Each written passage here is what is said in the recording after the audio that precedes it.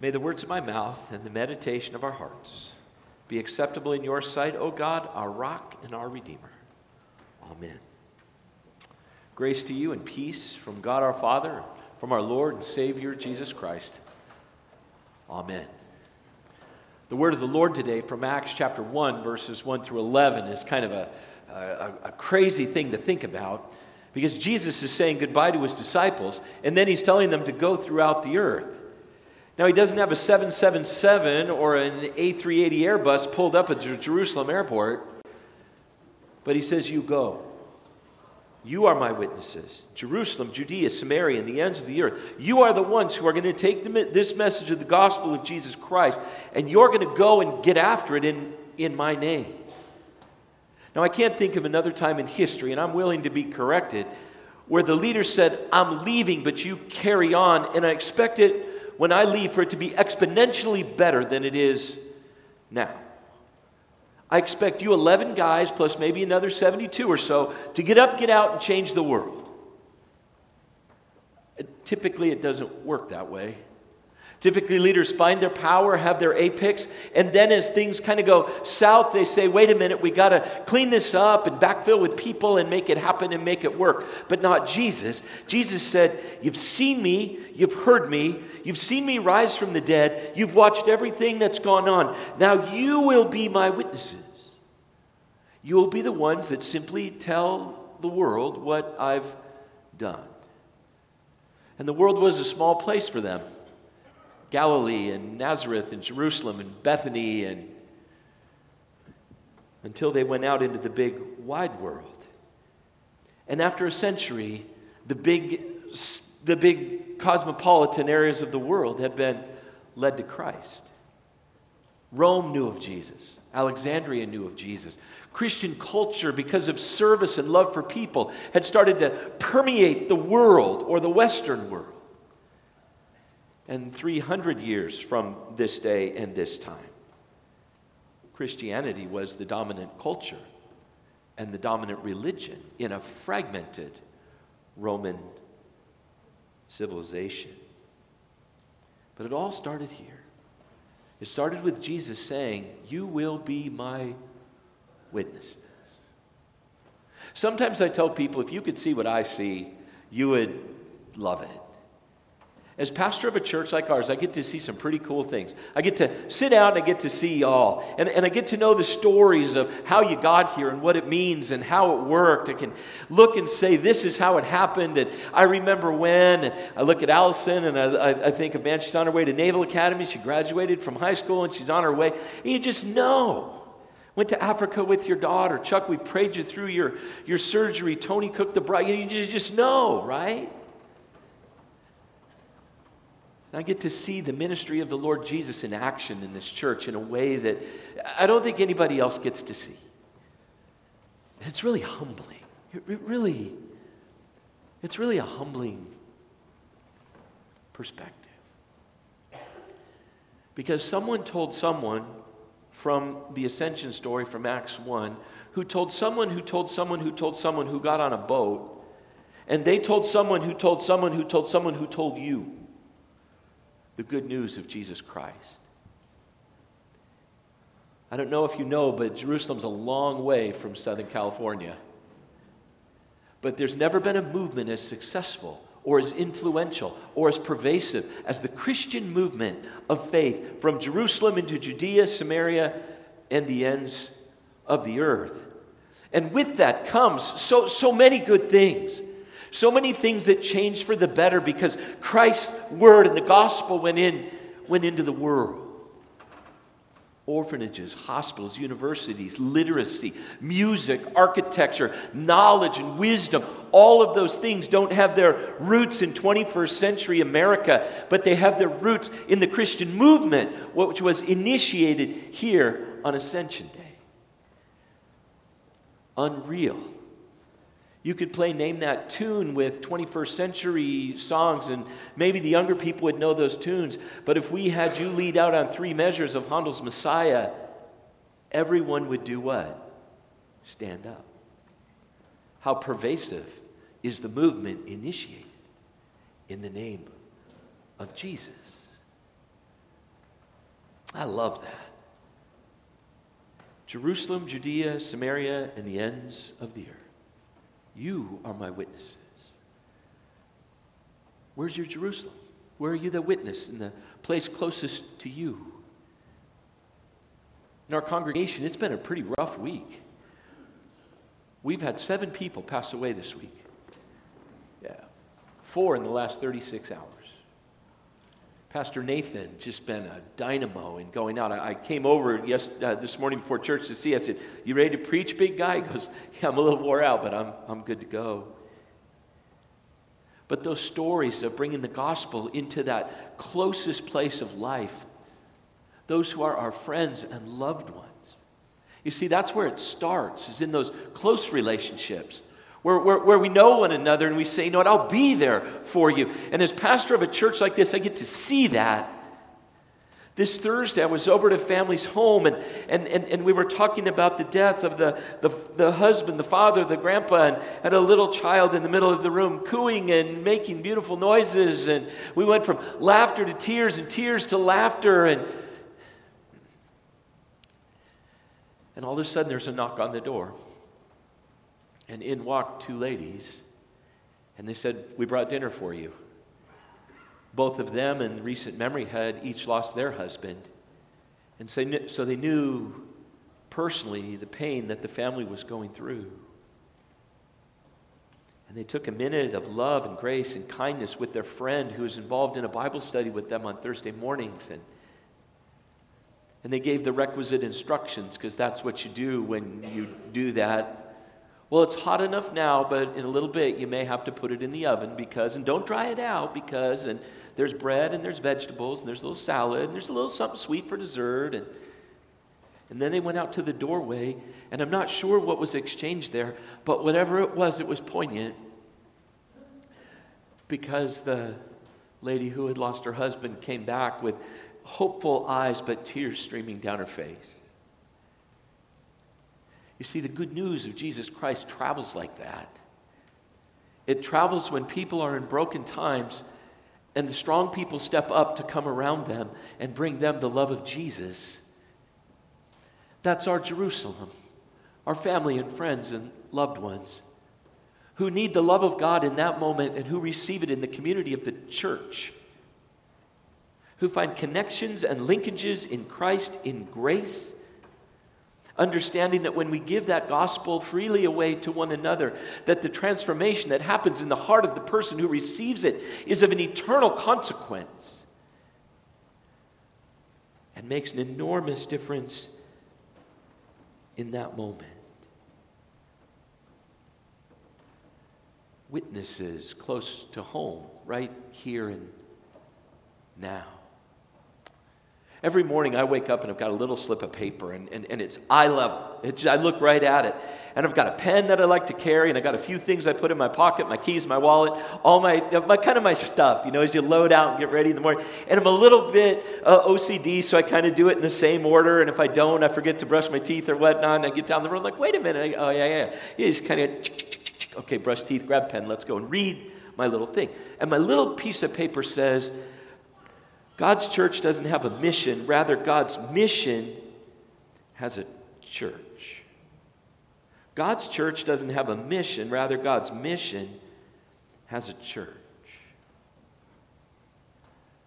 You might look at me and wrinkle your brow a little bit and say, Klinkenberg, you're losing your marbles. Of course, there's a mission and a mission statement to a church, and that's how it works. Are you crazy? Haven't you read enough management books? Don't you get it? And I said, yeah, I get it, but God chose to use the church to bring his message into the world. The end of the mission is not the church. The beginning of the mission is the church of Jesus Christ. The beginning of the mission, the platform from which the mission goes into the world, is through the church. And where the church loses its focus on mission and says, we're just going to stand flat. We're just going to chill out. No harm, no foul. We'll just wait until there's 4 of us here. We'll sell the property and we'll die and it'll all be good. That was never a part of Jesus' plan here in Acts chapter 1, verses 1 through 11. That little note reminds me every morning that the church is not the deliverable, but the church is called to deliver the restorative hope of Jesus into the world. That from the ascension of Jesus until he returns, the church is the instrument of healing and the presence of God's gracious love into the world. The point of the church is being witnesses to the Lord Jesus Christ. The church doesn't have a mission, rather God's mission drives the church. And God uses his church. He uses us to reveal Christ to the world. And we're of a church that has enough scale that we can do that at times.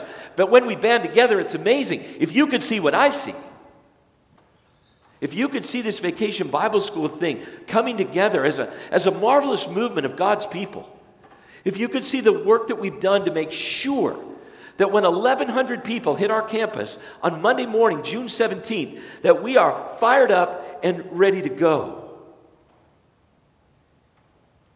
into the Judea and Samaria, into our neighborhoods, into the place where we have influence, into the place where years ago people said, well, that's St. John's Orange. They have a bowling alley in their basement over here. And all the guys gather to smoke cigarettes, transact the city business, trade oranges, and do whatever they do. What do they do now? Well, I'm not sure the ins and outs, but I can tell you on June 17th, it's going to get a little crazy. And I could have chosen any one of a number of pieces of ministry that affect our neighborhood that is done in the name of children. We just finished confirmation 2 weeks ago. This Friday evening, we graduated our students from our school. But Vacation Bible School starts 2 weeks from tomorrow. And we've been planning it for over a year. We're gathering volunteers for teaching, helping. We're serving snacks, leading music. We're getting set up and take down. All sorts of support work is being done. We're working hard to use every square inch, every resource of this campus, so that as witnesses of the love of the Lord Jesus Christ, we can reach as many people as possible with the gospel of his love,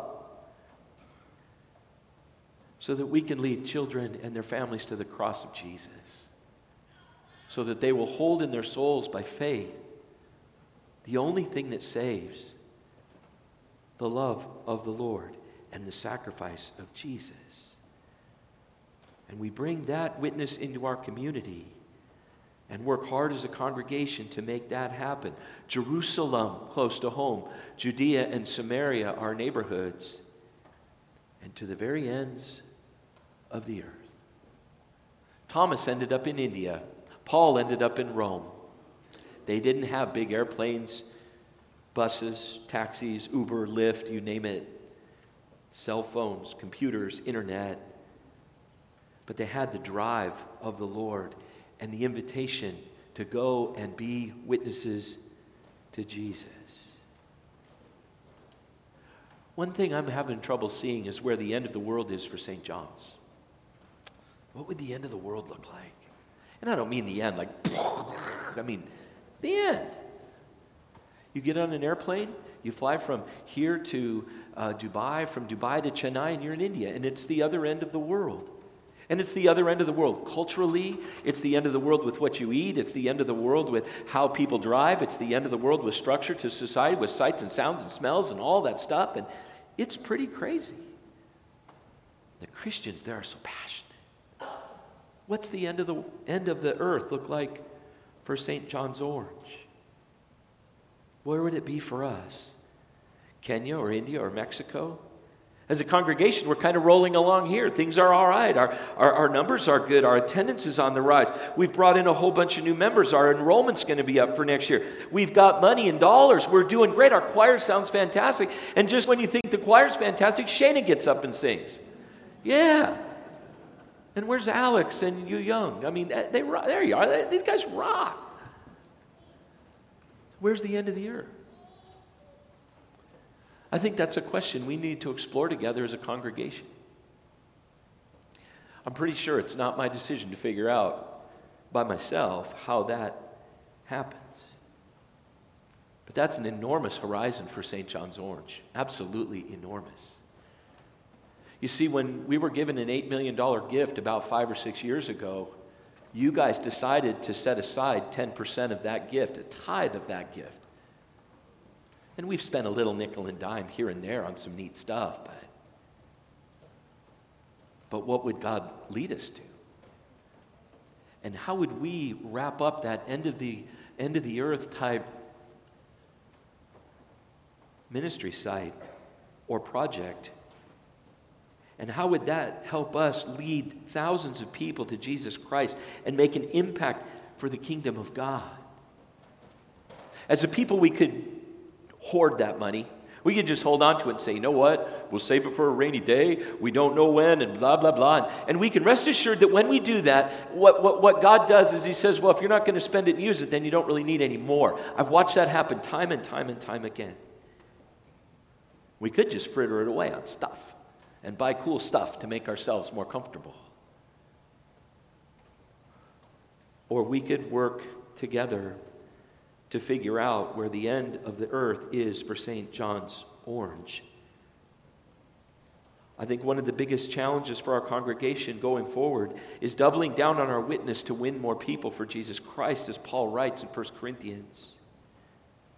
Explore what it looks like in our community and our church to advance the mission of Jesus in a manner and a scale that is commensurate with our resources.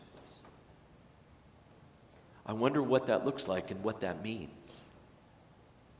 And I think it's maybe the most important question that's facing our congregation in the next 3 to 5 years. Where is the end of the earth for St. John's Orange? If you could see what I see, some of the best things that I get to see leaders work together. And one of the leaders I got to watch and work with was Jeff Lyle. Jeff's up in Napa today. His son and daughter, his son and his fiancee, they're getting married today up in Napa, and it's just a fantastic opportunity. I wish Jeff was here so I could have him stand up and be acknowledged. But we had the trustees and some leaders of our church read a book called The Outwardly Focused Church. And very quietly, there's been a little bit of a cultural evolution in St. John's Orange. The book was a study on congregations that said the most important part of ministry is the witness to Jesus through the church into the world, into the neighborhoods, and into the world. All very congruent with the gospel of Jesus Christ from Acts chapter 1, where Jesus said, "You will be my witnesses." What does it mean to have a church that if we dried up and blew away, that the community of Orange would say, wait a minute, where's St. John's? They were here for this and that. They took care of that foster care stuff. They were in the parade. They fed these people. They did that. They're working with a homeless thing. They've got a shelter for families in trouble. They've got this stuff going on here and there and everywhere. Where'd St. John's go? And I like how far we've come in that thinking. But my sense is there's a long way to go. Memorial Day weekend, last weekend's typically the kickoff to summer. And summer at St. John's is going to be interesting. We're going to start the summer with 7 funerals, and that's a big deal. Every resource that we have goes towards that. People say, what is your rule of thumb, Pastor? How do you deploy your people? And I said, dead and dying people first, sick people second, and administration third. The first thing we do is come around those who are broken, because that's the call of God. But the summer season is going to be a transitional one for us at St. John's. Pastor Rosso took a call, as you're well aware. Randy Einem, our executive director, has taken a call and is moving to Houston. Other leaders, other staff people are transitioning in and out, and the mission of Jesus Christ continues to be before us. So perhaps this summer we give ourselves as a congregation time in prayer, reflection, and understanding of St. John's place in God's grand mission to the world. God's mission has a church. And St. John's Orange, our work is about that mission of Jesus, like it was for the disciples on the Mount of Ascension. So how, after a point of transition, do we get after it with even greater focus and greater intentionality and even greater results? I don't know. But I think it's an exciting time to be in this community. Because why? Because Jesus stood on a mountain years ago and he said, you will be my witnesses and you will bring the gospel of my love to the very ends of the earth. And once it's been back to the ends, you're going to recreate that and you're going to go and go and go and go and go until I come back. Someone who knew someone told someone who told someone who told someone who told someone who got on a boat, who told someone who told someone who told someone that led you to Christ. And that impact has shaped your life. The love of God in Jesus has shaped your life. And that's why you're here today, deeply committed to the Lord Jesus himself and his mission. What if by God's grace and by his providence, in his sovereign will, someone who told someone who told someone who told you, and you told someone who told someone who told someone, and the population of heaven goes up, because that's what the gospel of Jesus Christ does. It saves people and leads them to Jesus. So the homework from church today is pretty simple. Over these next 90 days of summer or so, let's pray for our church, our leaders. Let's pray that God gives them wisdom and insight as we define the end of the earth and as we deploy the best resources that St. John's have, that being service and people, and later on dollars. And let's see if God would use us in a movement of his grace in the same manner and the same effect that he used his disciples. Would you join me in that over these next couple days, next couple months? And would you encourage me as I help our staff and leadership think through that? Let's do that together and see where God would lead us. Amen? Amen. Let's pray. It's an in-between Sunday, Lord. We're not quite to summer yet. For goodness sakes, Lord, it rained outside today. That's crazy. What? But the mission goes on. And the mission doesn't stop because of culture or politics or economics or whatever. Lord, the disciples didn't start with a budget, a building, or cash. They started with you. So too, Lord, we start with lots and lots of stuff, but we need you first and foremost in our hearts and in our lives. So bless us as a congregation with wisdom and insight, with keen understanding of the context that we live in and the grace that our community needs so deeply and so dearly. Grant us, Lord, to think big thoughts and dream big dreams as people are one to you through the message of the gospel of Jesus Christ. Grant us courage and fearlessness. Grant us connections and relationships that will lead us into avenues of conversation and perhaps, Lord, into those marvelous opportunities to make an enormous impact. Bless us to that end. And Lord, as you open those doors in our own Jerusalem, in the places where we live and breathe and have our being, open our eyes to those who need us and allow us your compassion for them that leads us to share your love and your kindness with them. Bless us, Lord, in Jesus' name. Amen.